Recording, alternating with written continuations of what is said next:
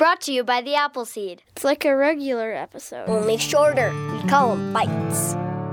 Thanks for joining us for an Appleseed Bite, a mini episode of the show, just a single story long, just a few minutes long in case you've only got a few minutes and you want to fill them with a great story. And we've got a great story for you today. We want to remind you that we bring you a few of these bites each week in preparation for our full hour-long Thursday episode drop, that hour filled with stories for you and your family. This Thursday, join us for a story recorded live in the Appleseed studio from the West Virginia tall tale teller Bill Lepp. It's a story called Fire Bike, a story for anyone who has ever had a bike as a kid or ridden that bike down an insanely treacherous hill or, as a kid, fallen in love. If you don't fall into one of those categories, well, you're going to love the story anyway. Join us on Thursday for Fire Bike from Bill Lepp.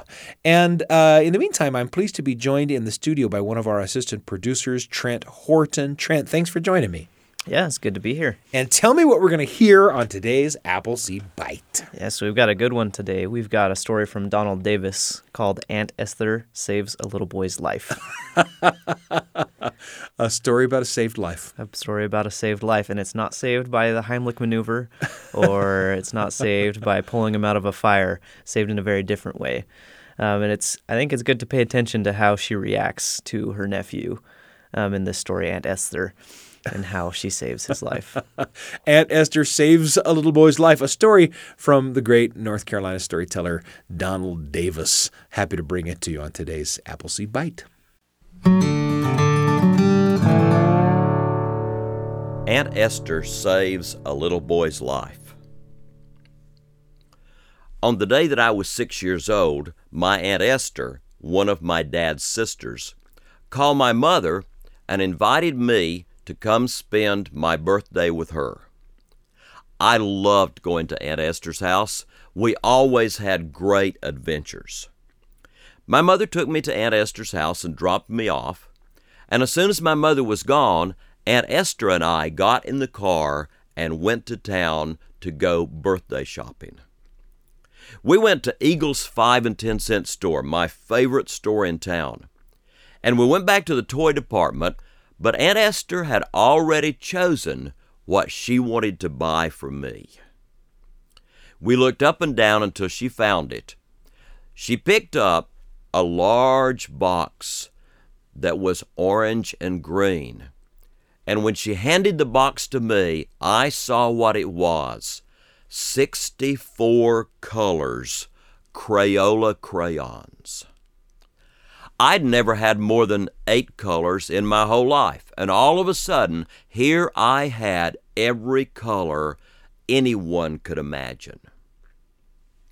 We went back to her house, and Aunt Esther found some paper, gave me the handful of paper, and put me in the living room. Then she said, "Now you stay right in here and draw pictures. I'm going into the kitchen, and I'm going to make your birthday cake." I counted the pieces of paper. There were 20 sheets. In no time, I had drawn 40 pictures. One on the front of every sheet and one on the back of every sheet. And now I needed more paper. I thought about going to find Aunt Esther to ask her if she could find more paper, but then I thought, no, she's working on the birthday cake. I better not bother her. I will look around in the living room and find paper myself. There was no paper in the living room. But as I looked all around, I did see a place to draw a picture.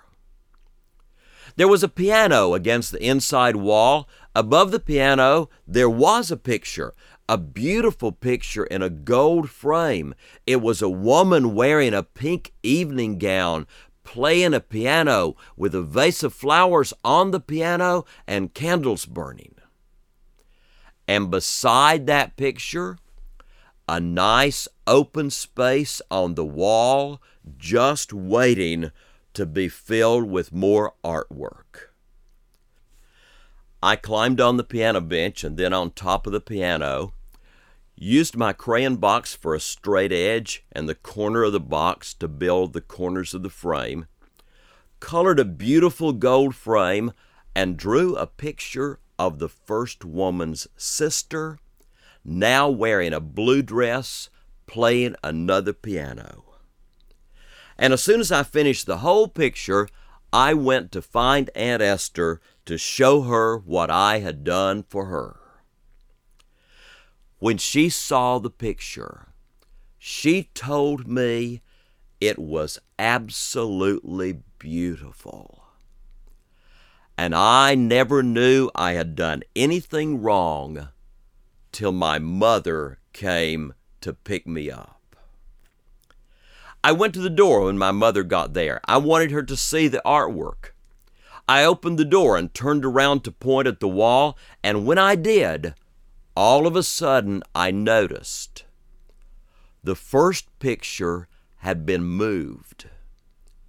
It was now hanging on a new nail, covering my drawing on the wall so my mother would not see what I had done. In that moment, I knew Aunt Esther had saved a little boy's life. 30 years later, Douglas Davis, our oldest son, was 6 years old. It was Halloween Day, and somewhere on Halloween Day, he was prowling in a drawer and found magic markers. They didn't say washable, they said permanent, indelible, will never come out. Douglas Davis chose an orange one because, after all, it was Halloween Day, and he chose a black one.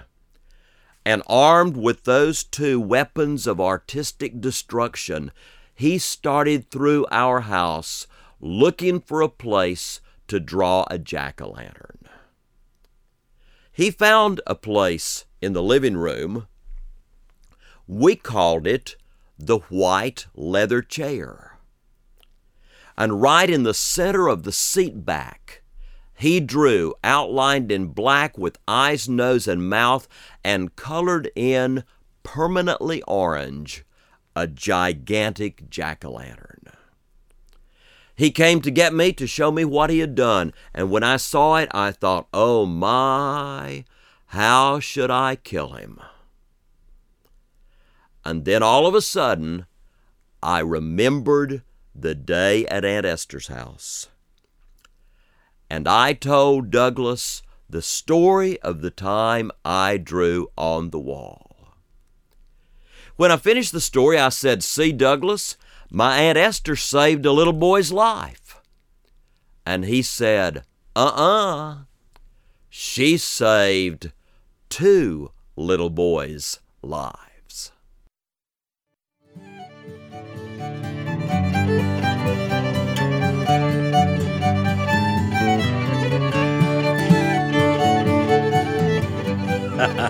Aunt Esther saves a young boy's life. I love that story so much. It's a real favorite, and it's been brought to us today by one of our assistant producers, Trent Horton. Trent, thanks for bringing that story to us. Yeah, you're right about it being a favorite. It's a good one. Where does this story take you? You know, this story takes me back to high school, so maybe not as young as as he is in this story, but I remember a point in time where I was consistently being late to a few of my classes, and my mom had received a phone call from the school. Ah, yes. And when I got home, I could tell that she had found out, and I was afraid that I was going to get in trouble, but instead she sat me down and said, you know, why are you doing this? Like, what's going on? And she talked to me about it. Instead of punishing me, she is like, you know, don't do that anymore. Yeah. And I think that taught me more than any punishment might have at the time. You know, sometimes I was about to say sometimes our parents know what they're doing, and as a parent, I guess I really want to include myself in that statement too, right? Yeah. Every once in a while, we stumble into knowing what we're doing. And when your mom sits you down and rather than just grounding you for a million years says, let's have a talk, about it. And you walk away remembering that. That's cool. Yeah.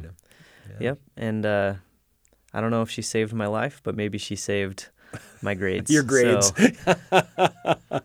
I think about this story. One of the reasons I love this story is because there is a famous family story at my house about little tiny me and my father, who had just purchased a brand new pair of leather shoes. And as he was standing to lift my little brother out of the crib, I was underneath the crib with a green marker drawing on my dad's new leather shoes. I thought he'd love it. I thought he'd love the picture that I drew on his shoes. But yeah, this story hits a little bit close to home, and what a pleasure to share it with you. Donald Davis with Aunt Esther saves a little boy's life. Trent, thanks for sharing it with us. Yeah. And of course, join us on Thursday for a story recorded live in the Appleseed studio, a story called Fire Bike, shared with you by Bill Lepp, the wonderful West Virginia tall tale teller, a story for anyone who has ever had a bike, ridden it down an insanely steep hill, or fallen in love as a kid. You won't want to miss the story. I'm Sam Payne. Can't wait to be with you again on the Appleseed. Thanks for joining us For a Bite! Brought to you by the Appleseed.